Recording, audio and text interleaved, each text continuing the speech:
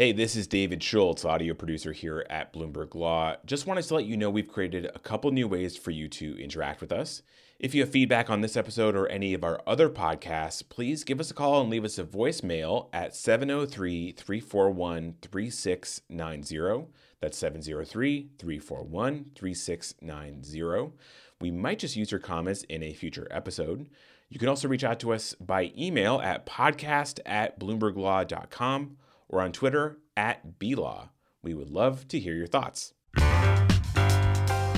Having the federal government on your resume is usually as good as gold for an attorney. So then why are so many Trump administration lawyers still without full-time jobs? Today on the podcast, we run the numbers and find out how Trump's legal alumni are doing 6 months after their boss left office.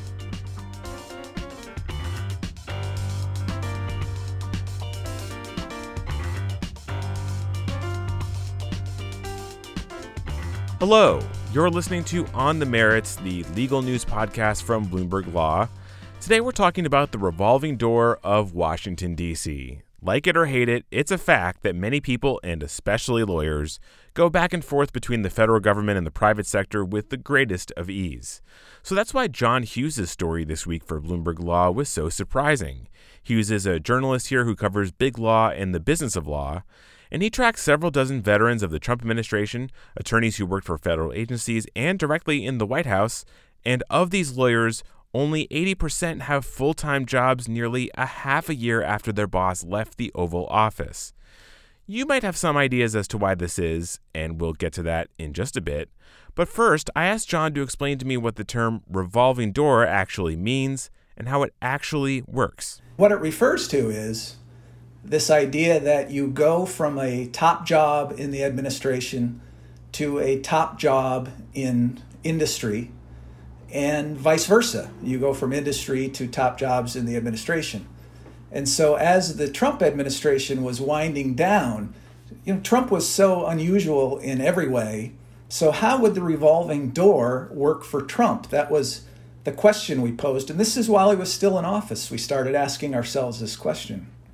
So what we did is we set up this project and said, well, how can we determine how the revolving door works? And so what we did is we defined a group of lawyers that we were going to look at and watch and see what happens to them. And this was not just like 5 or 6. You did like dozens of lawyers here for this project. Right. So we said, let's start with cabinet level agencies. What is a cabinet level agency? Let's define that. So we came up with a definition for that we would use.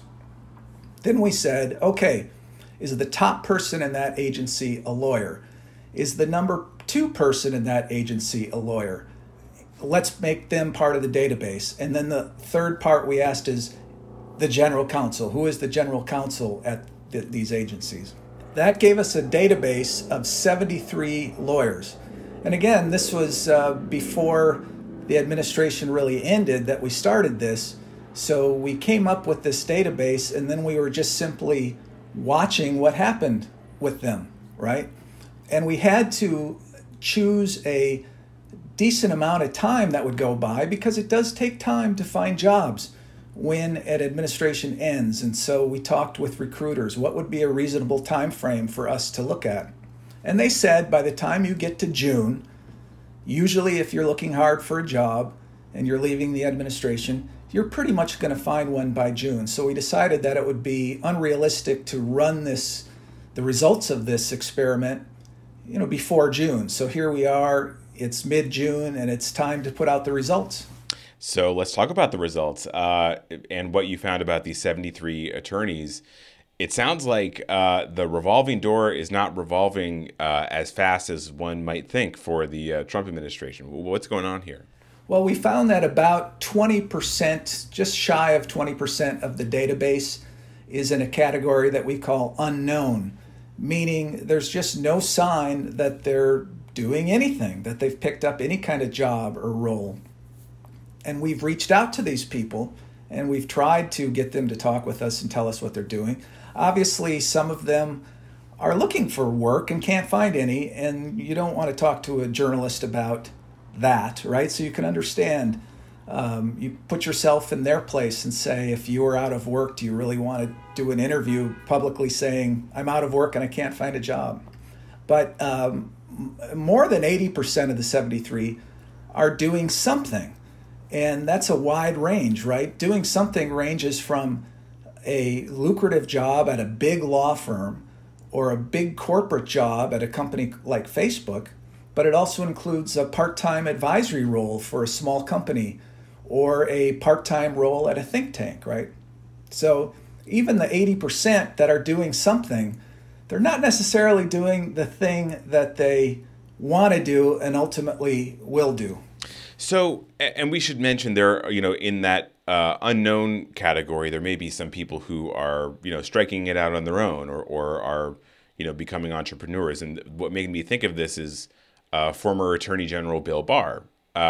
He was, arguably the top lawyer in the government for a while. He's, I guess, technically unemployed, but really he's working on a book, and he has a very generous advance from his publisher. So, that's a bit of a tricky situation, right? Yeah, I mean, that is what he is doing. And he did get an advance, and he's putting his full attention to that book. And there is an expectation he probably will do something when he's done with the book. And you can imagine him doing a lot of interviews on the book and doing a book tour. This will keep him busy. So 20%, not having any known, employment right now, that feels high to me, because it seems like if you're an attorney and you have the White House or, a federal agency on your resume, you're going to get snatched up pretty quickly. So what's going on here? Why is this number so high? Yeah, we're putting the data out there, and it's really important to just put the data out so everybody can see it. And in fact, you're going to be able to look at each one of the 73 lawyers at Bloomberg Law's platform and see exactly what each of them is doing or is not doing, right? But in fairness, we really don't know if that 80% is low or high. We didn't compare it to the Obama administration. We didn't compare it to the Bush administrations. That would have been a very large undertaking, and it would have been difficult to do to figure out the timing of when exactly people landed. We know from talking with recruiters that lawyers leaving the Trump administration have been having a more difficult time than lawyers who left the Obama administration or the George W. Bush administration. And they're speaking from their own experience of placing lawyers into jobs. And so that's the anecdotal evidence, if you will, to go along with the data. Yeah. Now, you mentioned that a lot of the attorneys that you reached out to who are, having trouble finding jobs didn't really want to talk about it, and that's totally understandable. Can't blame anyone for that. However, this is the Trump administration we're talking about, and they're, I think, to put it generously, not known for suffering in silence. What did the ones who did want to speak to you, what did they say? Well, Ken Cuccinelli, who was a lawyer in the Homeland Security Department, told us that he had an opportunity yanked away from him only because he was a member of the Trump administration.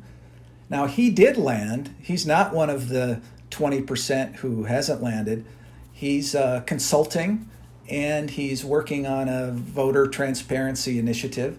He's very happy about what he's doing, and he said he knew when he had an opportunity pulled from him that there would be other chances for him to land.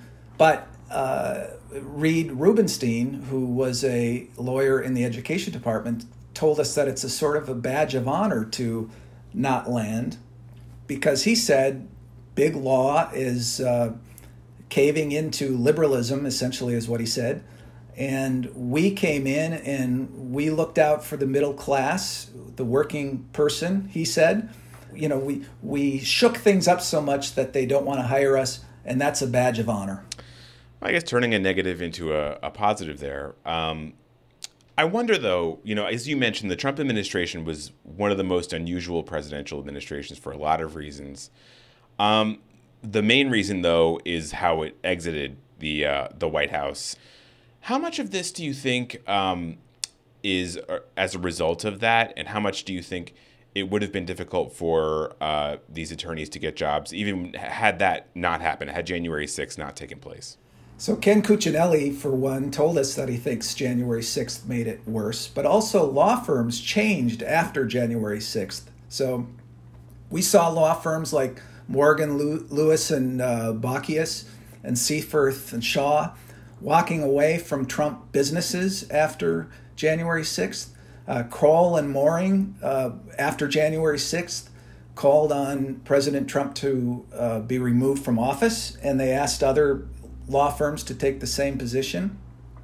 So it was after the 6th that you really saw things change from the perspective of law firms and big law, and the recruiters have said as much. January 6th just made things that much more difficult for people leaving the Trump administration. Well, and that leads me perfectly into my last question, which is, just what this says overall about the state of big law. That, it seems like, big law firms have been politicized or getting more partisan for quite some time, or maybe they always have been, I don't know. But it just feels like now this is, you have pro-Trump firms and anti-Trump firms. Well, the world has changed, right? I mean, so much has changed on the front of racial equity, the push for diversity, the push for not just law firms, but businesses in general to go beyond merely talking about these issues and to step up their activism and step up their own behavior on these sorts of issues, right? And at the same time, you've got activists who are stepping up and pressuring companies and pressuring law firms and using social media to bring about these ends. And so I think you're seeing big law being more responsive to what's going on in the country and trying to be part of what they see as positive and responsible change.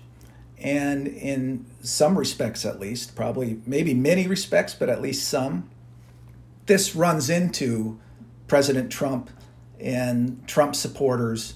And so they are at odds a little bit. And I think that is showing up in which lawyers get hired at these firms and at these companies and which ones don't. Yeah. All right, well, that was John Hughes. He is a reporter with Bloomberg Law covering big law and the business of law. John, thank you so much for chatting with us today. Thank you for having me. That'll do it for yet another episode of On the Merits. It was produced by myself, David Schultz. Our editor is Jessica Coombs, and our executive producer is Josh Block. Reach out to us on Twitter if you have anything on your mind. We use the handle @BLaw. That's B as in I'm back in the office and feeling great. Thanks for listening, everyone, and we'll see you next week. For our next season of Uncommon Law, we're looking at the regulatory future of big tech. The giants need to be broken up. Facebook, Google, all of them. Is big tech impinging on your right to free speech? They've had unchecked power to censor, restrict, edit, shape, hide, alter. Misinformation, disinformation. It's like a big Venn diagram. We do not want to become the arbiters of truth. We're calling this series Unchecked. Just search for Uncommon Law wherever you get your podcasts.